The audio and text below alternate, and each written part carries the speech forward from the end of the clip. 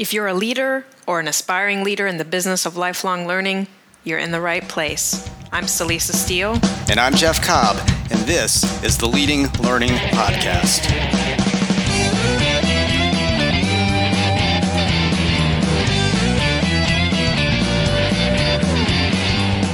Hello, and welcome to episode 59 of the Leading Learning Podcast. In this episode, Jeff and I are going to talk about what we see as 10 critical shifts in the market for lifelong learning, continuing education, and professional development. But before we get to those shifts, we want to be sure to thank Avalar, which is the sponsor of a recent webinar, is also the sponsor for this episode of the Leading Learning Podcast. You can find out more about Avalar and its learning solutions at www.avalar.com.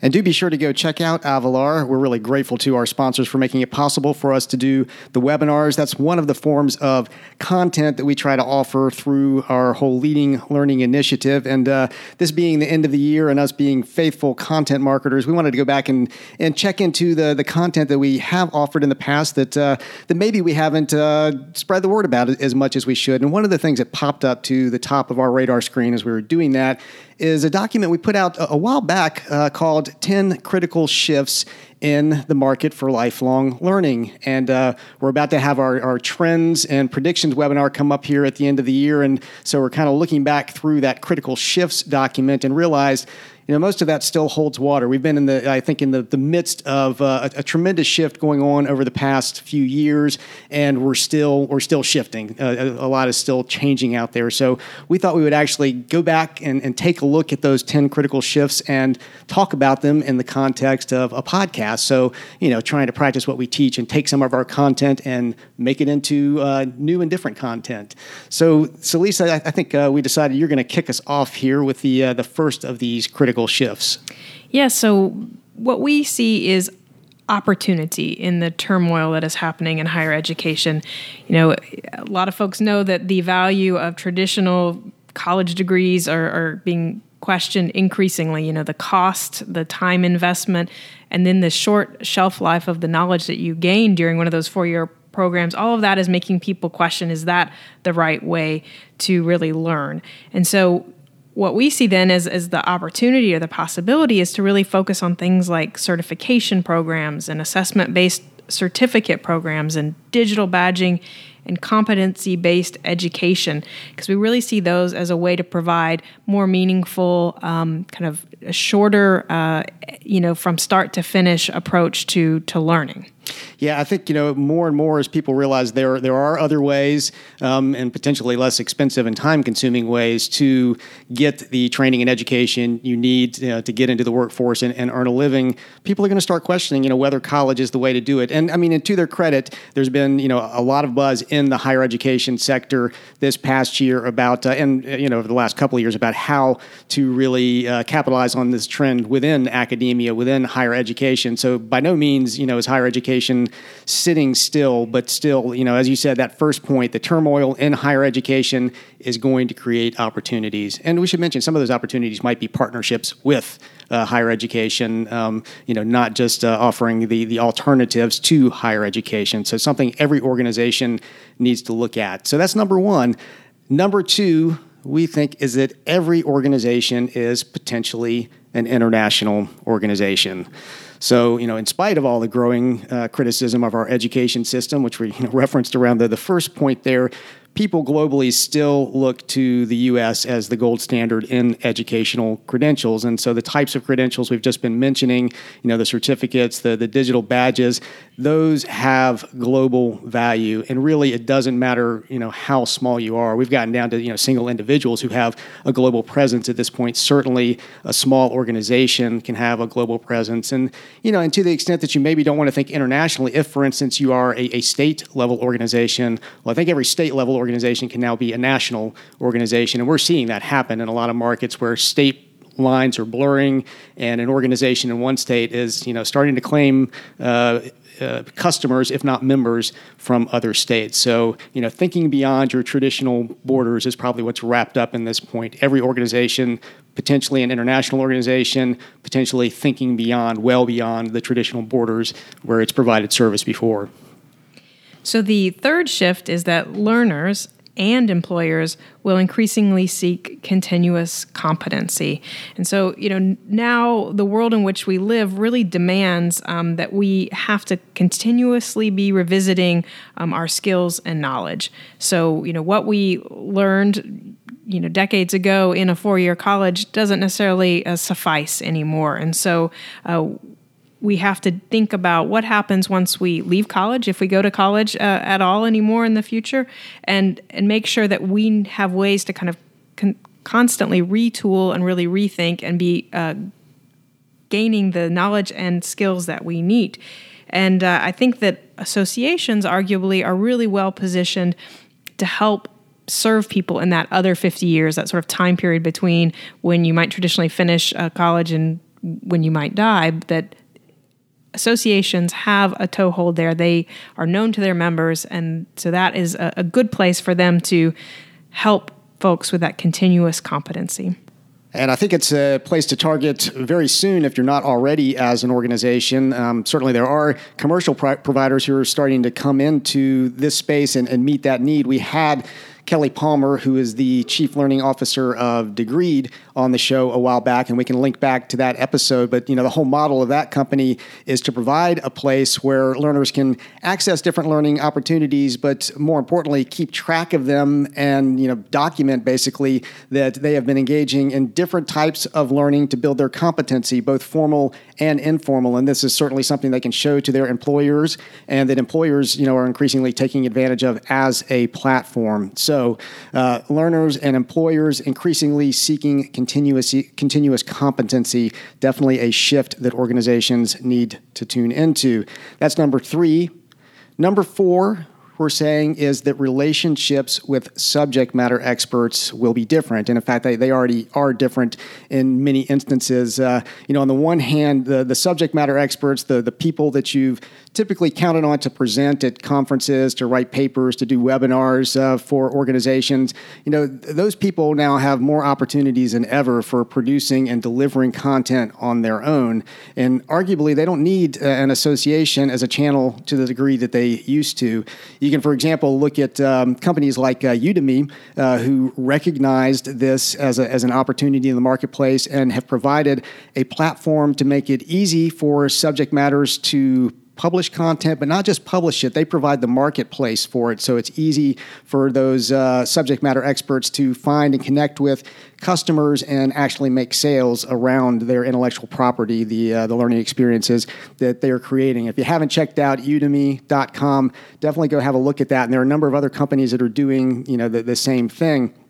At the same time, learners are demanding more of subject matter experts than ever before. And, we've made the point many times that most subject matter experts are just that. They're experts in their subject. Does not mean that they have ever been trained to be good educators, to be good teachers. So, more and more, to the extent that organizations are working with subject matter experts to deliver content, helping those subject matter experts consciously, providing some training for them, some support to help them become better teachers, better facilitators, I think that's something that's going to need to happen. So, really stepping back as an organization and saying, okay, how do we support our subject matter experts better as teachers, as facilitators, and how do we potentially create new economic opportunities with them that recognize, the kind of leverage that they now have as suppliers of the learning experiences that we're offering.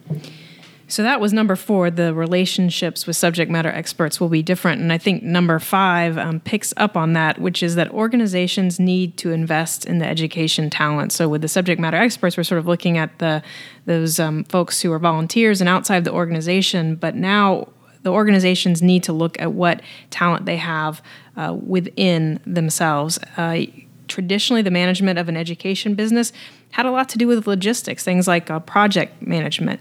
Well, now with all the shifts and changes that are happening, really deep knowledge of effective learning principles and skills and things like strategy, marketing, and technology, all of those have gotten to be very important because the market is now so much more sophisticated and competitive. So organizations need more education staff in terms of numbers, and I think they also have to look at the caliber of the education staff that they have. So really investing in those folks, the ones that you already have, maybe really focusing on professional development and growth for them, or looking at what it will take to bring in some of that talent. And part of this will then allow the organization to not have to rely solely on subject matter expertise from outside the organization, but to have some in-house subject matter expertise can also be really important.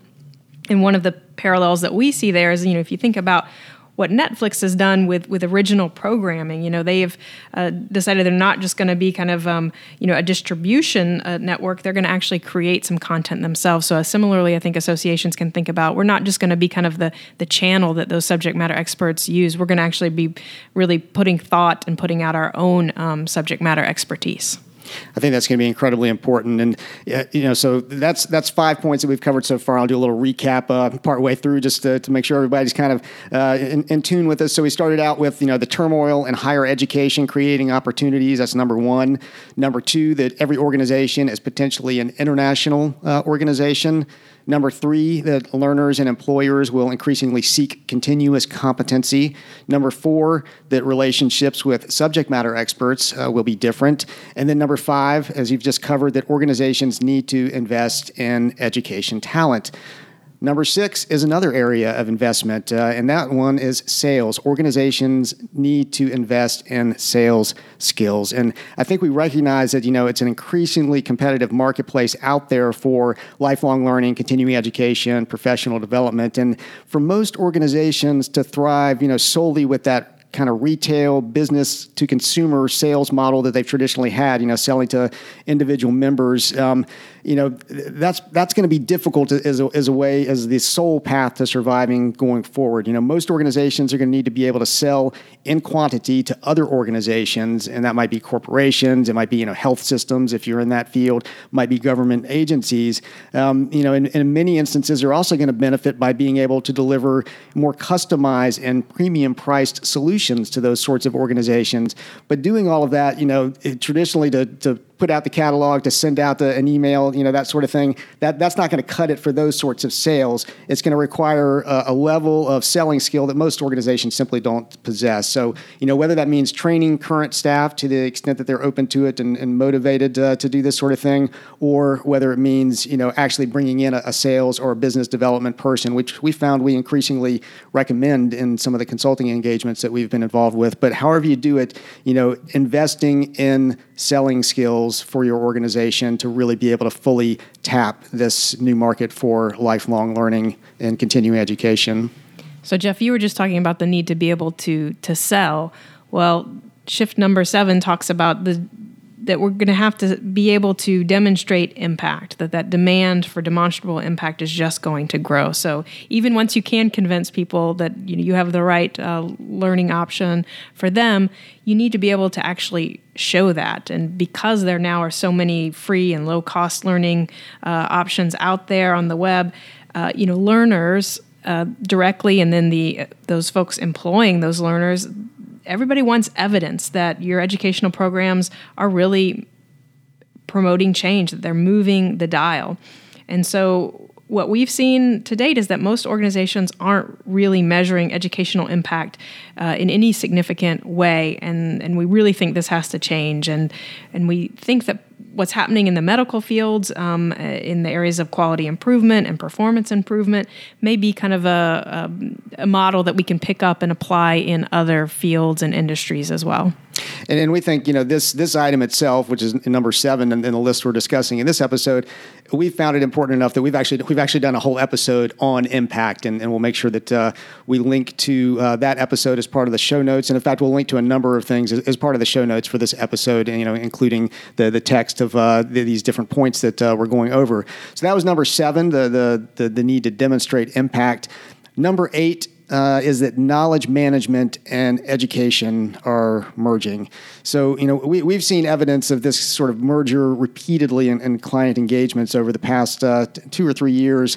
As we've got this kind of richer understanding of learning, organizations want to be able to empower their learners not only to participate in formal educational experiences, but also to rapidly find, the documents, the videos, the discussions, and the wide range of other knowledge artifacts that they produce and manage. So the types of informal learning experiences, the blending of different types of learning formats. They really want to be able to do that. And that kind of ties back to the discussion about, supporting continuous competency. You really need to be able to provide, the range of different knowledge sources for organizations for individuals to actually be able to access those.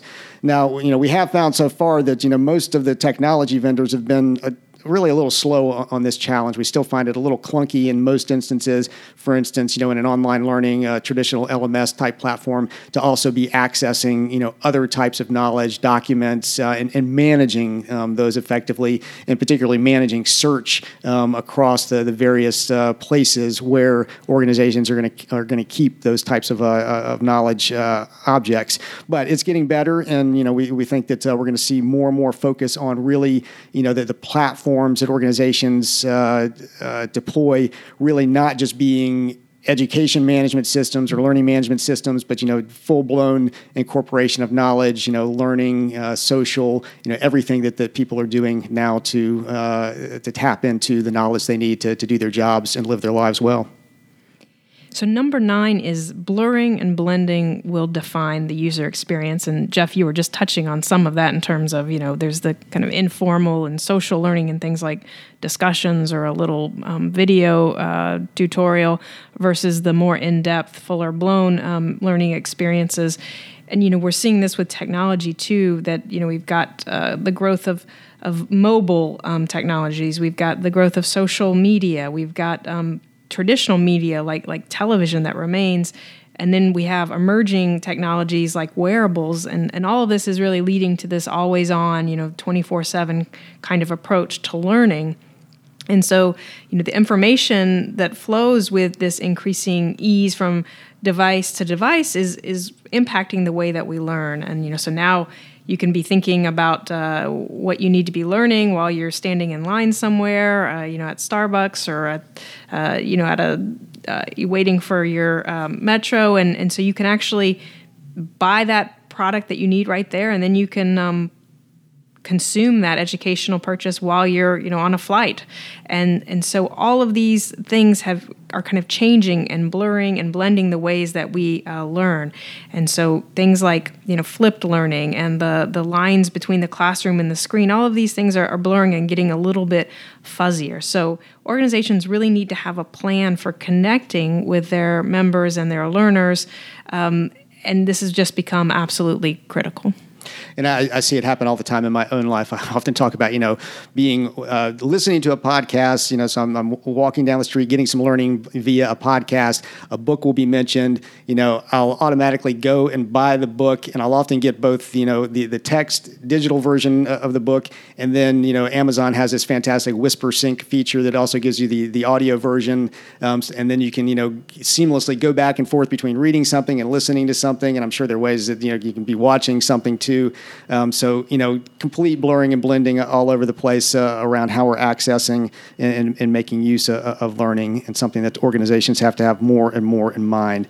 So that was number 9, and then we'll top this off with number 10, and we describe this as risk being more essential than ever. But when we say risk here, we're not actually talking about the traditional RISK risk, though that is indeed essential. Organizations do need to be trying out new things, certainly, but this is actually an acronym, RISC, and so it's the ability to combine rapid intelligence, which is the RI part, with strategic confidence. And we think that's going to be increasingly critical, mainly because, we've seen again and again that the winners in specific learning markets are able to detect market trends early and respond in strategic ways. And you can say that about business in general. Learning is a business, and at least in the adult learning world. And so, being able to spot those trends and respond appropriately is more and more important.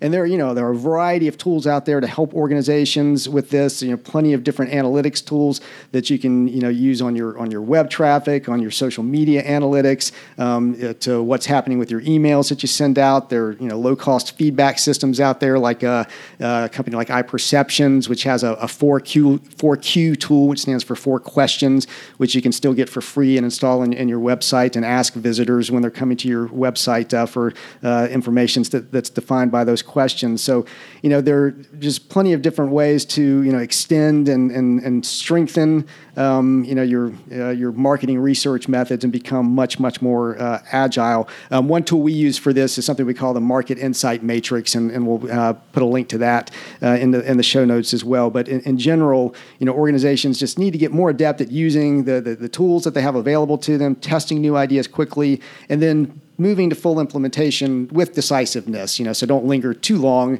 You have to have that strategic confidence, but that strategic confidence is built on getting that intelligence rapidly on an ongoing basis. So that was the 10th of the 10 critical shifts in the market for lifelong learning that we set out to go over. Jeff recapped the first 5, so I'll just quickly recap the last 5. So organizations need to invest in sales skills. The demand for demonstrable impact is growing. Knowledge management and education are merging. There's the blurring and blending, which are defining the current user experience. And then risk, that rapid intelligence with strategic confidence is more essential than ever. So we'll post all the things that Jeff was mentioning in the show notes to this episode. And as we're exiting, we want to say thanks to Avalar for being the sponsor of this episode of the podcast. And you can find out more about Avalar at www.avalar.com. And we do encourage you to come and check out the show notes. You can find those at leadinglearning.com/episode 59. And, as Lisa said, you'll be able to access some of the documents that we have mentioned here. But we'd also encourage you to comment there. You can comment there and share with us, what have you been doing relative to these shifts? What other major shifts are you seeing? What are you planning for in the coming year to make sure that, you're really going to be able to capitalize on that opportunity in the market for lifelong learning? We'd love to hear about that from you. And while you're there, you will see various options for subscribing to the podcast. And if you're getting value out of the podcast, we would be truly grateful if you would subscribe. We'd also be grateful if you take just a minute to give us a rating on iTunes. And to do that, all you have to do is go to leadinglearning.com/iTunes. That helps us know that you're getting value out of the podcast, and it also makes it easier for others to find the podcast.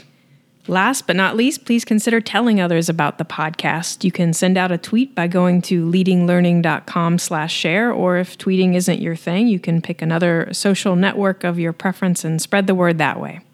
So thanks again, and we'll see you next time on the Leading Learning Podcast.